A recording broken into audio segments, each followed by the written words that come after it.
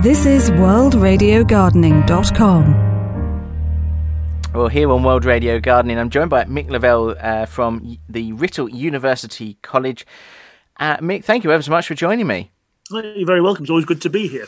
And we're talking the environment because obviously we've got almost all the way through the year of 2020, which has been quite a year for everybody, really. And looking back with some hindsight as to the period of lockdown, how did the environment react with less humans out and about and cars on the road?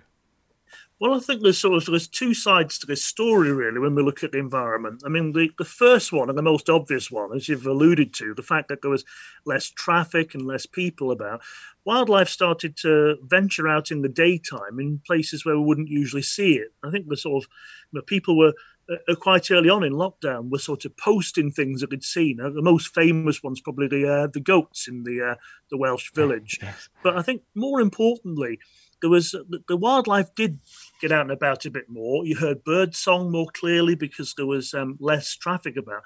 But I think the other side to this story is the fact that people, when they were sat at home without the usual work, busy, that they were getting on with their lives, that they started maybe to look out of the windows, and the fortunately fabulous start we had to the weather, which really started late March, that people were able to get out into the gardens. They just started to notice things. And I think maybe there's been a little bit of a turning point in terms of people's awareness of the environment and the willingness to think about it and see how important it is.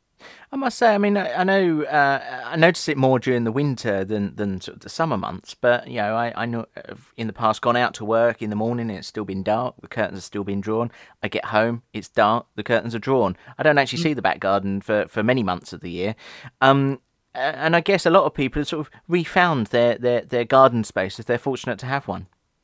Well, I think so, yes. And I think that sales in garden centres obviously went up through the roof as soon as they were allowed to open again. But certainly, we're finding at the university there's a lot more interest, especially from younger people, because they were sort of stopped from going out. So rather than just out with mates and things like, there's a period in your life, if you're not careful, where you forget about the garden and you forget about being outside because of the pressure to be with other people. And I think that we're finding that certainly some of our students, converted to wanting to do horticulture during lockdown. And I think this is something which is an important thing. If you spend time in your garden, you look at it, you start to think, oh, maybe I could do more with this. This is a great place to be. And people are doing the gardens up, for their own edification, if you like, but also maybe thinking, maybe next year we'll have somebody around here to have a look at this and to sit with us and to enjoy it with us. Yes, I suppose, it's a double-edged sword, isn't it? During lockdown, we were enjoying it ourselves, but then, come next year, hopefully, fingers crossed, we might be able to have others, people round and sort of have sort of more garden parties and sort of show it off more as well. It's not just pictures on social media. Well, indeed, I think this is the thing, the sort of, there's probably an awful lot more house proudness as people spent more time in there. I mean, if anything, many people probably tidied up their kitchens and thought about their space in the background when they had to work on their things like Zoom and Teams and things like this. But I think that there is a wider sort of movement. I mean, the fact that in the last few years people have become more concerned about the use of plastics and the general sort of demise of the environment. And certainly this year it took a whole new dimension. I know we've had all the things like Extinction Rebellion and all this sort of thing for a few years now, but I think the wider implications of the damage to the planet and the fact that, David Attenborough, he goes on Twitter, for instance, and suddenly, he becomes the world's biggest Twitter. It wasn't Twitter, it was Instagram. Whatever. But anyway, he goes on social media and he becomes one of the world's most Instagram, one of the world's biggest users within sort of seemingly hours of him going on there. And I think this speaks volumes to the way that it's made people think differently, and I think that after lockdown, people will continue to think differently, even though things might eventually start to head back to what we saw as normality previously.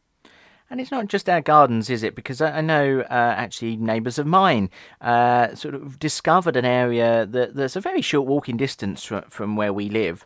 That is sort of a field. It's got quite thick bushes and sort of trees around the edge, and there's quite a sizable pond that's got thousands of tadpoles in it. Had earlier in the year I saw. So and people sort of have managed to sort of explore the local area rather than just jumping in the car and driving off to other places, haven't they? Well, quite, yeah. I think that the rediscovery of your local green space. I mean, it's the classic thing, isn't it? Someone works in an office all through the year, and I'm not decrying people working in an office. Don't get me wrong, but they work in an office all year, and as you say, for much of the year, they go to work in the dark, they come back in the dark, they work long hours. And so what do? They go off camping in some lovely part of the country for a couple of weeks, communing with nature when it's been on the doorstep all that time. And I think this has been a real eye opener for some people for precisely the reasons you're suggesting.